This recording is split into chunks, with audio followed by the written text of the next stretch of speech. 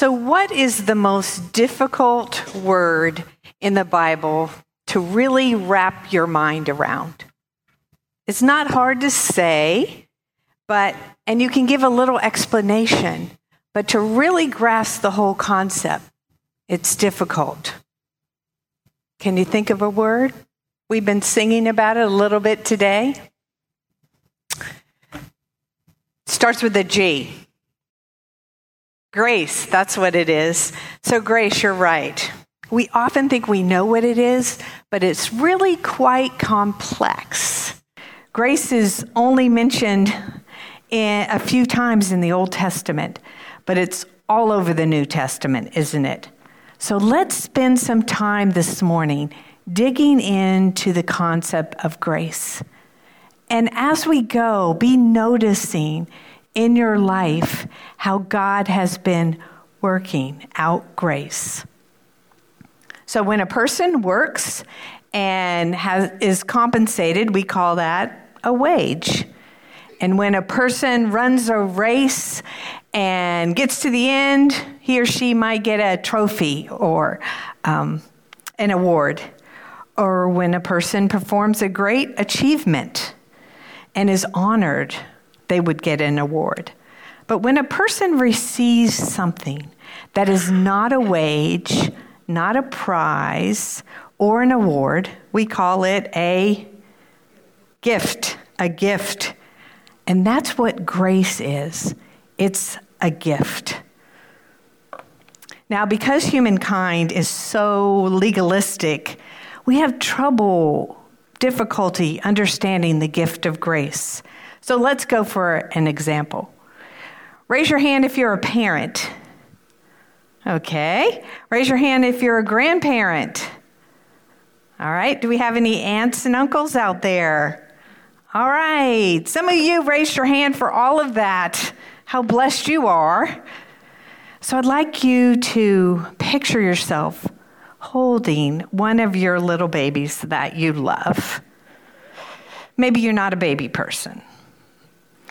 I used to not be a baby person until about 8 months ago, when this little girl entered my life. I am her hala, which is aunt in Turkish. I'm her great aunt, and I am crazy about her. I mean, I love her so much. It's crazy. When I'm holding her and giving her a bottle and those big eyes are just staring at me, the whole world just falls away. There's nobody else in the room. It's just Cece and me. And I am just filling up with that love, looking at her. Can anybody relate to that feeling? Okay, I'm not too crazy. So that's emotional. Now let's go to logic.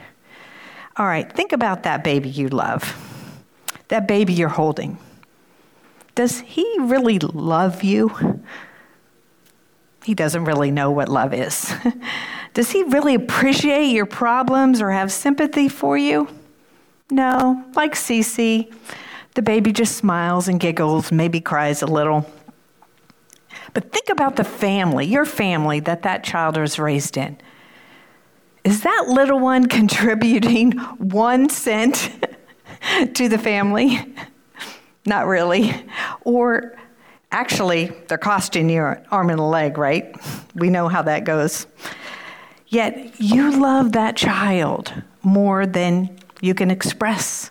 There's no sacrifice you won't make for that child. And maybe later on, that feeling, I know that it will continue. It will grow in love. Does anybody have a 40 or 50-year-old child that you love like that? To me, this is the clearest picture. It's just a taste to help me understand what love and grace is like. It's how God feels about me. It's how God feels about you. He's crazy about you. Now, here's the thing that's really interesting. His love doesn't depend, on, on your faithfulness or your appreciation. Soak that in. I'm going to say it again. Here's the thing. His love does not depend on your faithfulness or your appreciation. God loves us with this unspeakable love.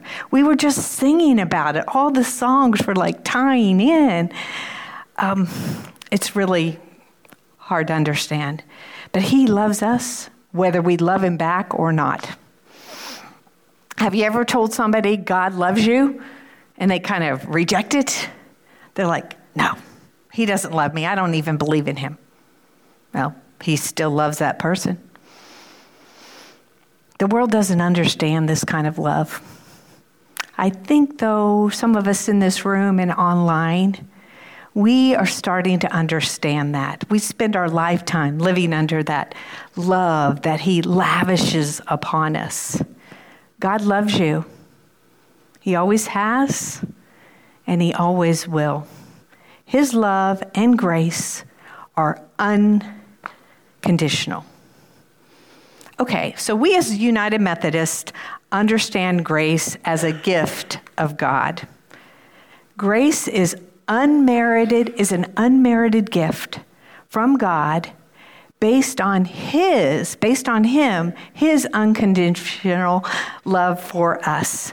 Bishop Will Wilmon describes grace as the power of God working in you to give you a transformed life. Now, we say unmerited a lot at church. Do we really soak that in? We don't really understand that kind of love, that kind of grace. We can't earn it. No matter how many times we go to church. Now, some of us were hoping to get extra points for coming on today, right? On the holiday, instead of being at the beach. Doesn't work like that. He loves the people at the beach, walking down the street, as much as he loves all of us. We don't earn it. It's about God and what he did, and it's undeserved. So to help us better understand this amazing grace that we have, our founder of the Methodist Church, who is it? John Wesley. He preached about 3 kinds of grace: prevenient, justifying, and sanctifying. Now, I could preach a whole sermon about each of those, but don't panic. This is just an overview. So, prevenient grace is the grace that God gives us and enables us to respond. That's how we respond to the gospel. This is the grace that's working on us even before we know him. God is working in our lives. Prevenient grace is where God is reaching out to us, maybe getting our attention, helping us see that we need a relationship with him. Prevenient grace is like the water in this picture. We are all going to need it. This grace is provided for us. It is God courting us from conception to the moment we surrender by saying yes to the Holy Spirit. So here's a simple definition of prevenient grace. Prevenient grace is the work of the Holy Spirit that prepares our hearts and minds to hear and receive Jesus Christ. God is wooing us to himself. And this wooing can be done through other people, through the church, through even circumstances. I just love thinking about prevenient grace, that God was working in my life, in your life, even before I acknowledged him. And somebody needs to hear this. He never gives up on you. Now let's move to justifying grace. This is when God is pouring out his love for you. This pouring symbolizes Jesus on the cross, dying for us, for all of our sins, taking all our sins upon him. Jesus is perfection, fully God, fully human, and he's the only way we can be reconciled with God. Now, I don't know about you, but I have messed up a lot in my life. And I have one of these nightmares that when I'm walking up the stairs to a platform like this, my sins, all of them, are up there on the screen. This is like a nightmare I have a lot before preaching. So, are they up there? Nope. Promise? Okay, good. It's just a bad dream. But seriously, I have a sinful life, and so do you. But how can it be that God loves us so much that those past, present, and even future sins are washed away by the blood of the Lamb? That's justifying grace. One of my favorite verses is Psalm 103:12. He has removed our sins as far from us as the east is from the west, or the other way, west from the east, whatever it is. That is a long way. They're actually gone. How can that be? My husband heard a new song on the Christian radio this week, and he came home. He was so excited and said, "I just heard the perfect song for your sermon." And so I listened to it, and I just love these words. They say you are too guilty for his grace. You're too far gone, and now you're too late. But the cross says they're wrong. The cross says they're wrong. It's never too late, and you're never too guilty. God delivered us from the consequences and the penalty of sin by his Son. Raise your hand if you are thankful for that this morning. Now, because of this prevenient grace, there's water in the pitcher for you, and the pouring out is the justifying grace. Now, that's what God does. So are we finished? No, we're not finished. I'm thirsty. I got to take in this grace. Let it soak all the way through me. And that grace is sanctifying grace. Sanctifying grace transforms our lives and changes us from the inside out. It's not a one-time thing. Sanctifying grace is the work of the Holy Spirit, moving us towards perfection in love and truth. It's about growing up, basically. And the Holy Spirit roots out that sin in our lives. While justifying grace makes us righteous, the sanctifying grace makes our hearts righteous and cleanses us from the control of sin. So let's review. What's in the pitcher? What kind of grace? Prevenient. What was the pouring out? And the drinking? Sanctification. Right. Let's go back to my great niece, Cece, and the child that you love. Obviously, as an infant, you're loving that child. It's like prevenient grace. Cece's parents and her family are providing everything she needs, and she's pretty much unaware. But as time goes by, her needs will change, and the interaction will change, but the love will stay the same. In fact, it's growing. So if you have accepted Jesus, you know justifying grace. And if you're drinking the water, you know sanctifying grace. Now, I don't know what sanctification looks like in your life. What areas of your life do you need to let Jesus into?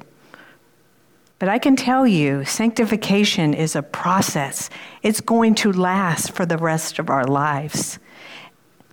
And I wish it wasn't true. I wish we were just done with it there. But that justifying grace and that we would never sin again. But human nature, that's not how it works. We will continue to sin and continue to go to the cross for forgiveness. Even St. Paul struggled with sin throughout his life. As he records, so he's writing this letter to the church in Rome, and he writes in Romans 7:15.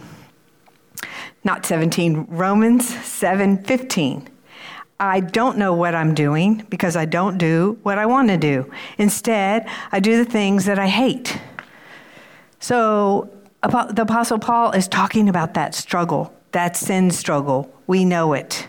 If he struggled, we're going to struggle. But here's the good part.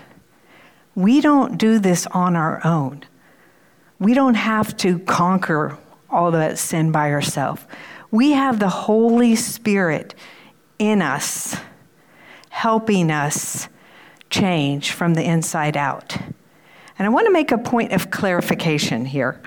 The way I've been talking about it, it sounds like it might be sequential, okay? But it's really not. The grace is working all the time. Prevenient grace is operative after conversion in those areas of your life that you haven't given over. Justifying grace still happens after our initial conversion, where we find some new area of our life we need to turn over. And sanctifying grace is a process as we move towards that person that we want to be. So my question for you today is this. Is there a place in your life that you need to turn over to God? That grudge that you're still holding on to with that person.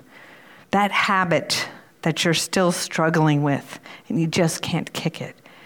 That thing that is holding you back from an abundant life. I challenge you to pray about that and to wait expectantly, to call upon the Holy Spirit to help you in that process. Let Jesus into that area and see what happens. Because God's love and grace is enough. Let us pray. Almighty God, how can we truly understand this amazing love you have for us? This unconditional, unmerited favor we call grace. Our hearts are full of gratitude for all you've done for each of us, even before we knew you. Lord, continue to fill us up with your Holy Spirit so we can live our lives totally sold out to you and loving you back with all of our hearts. In Jesus' name, amen.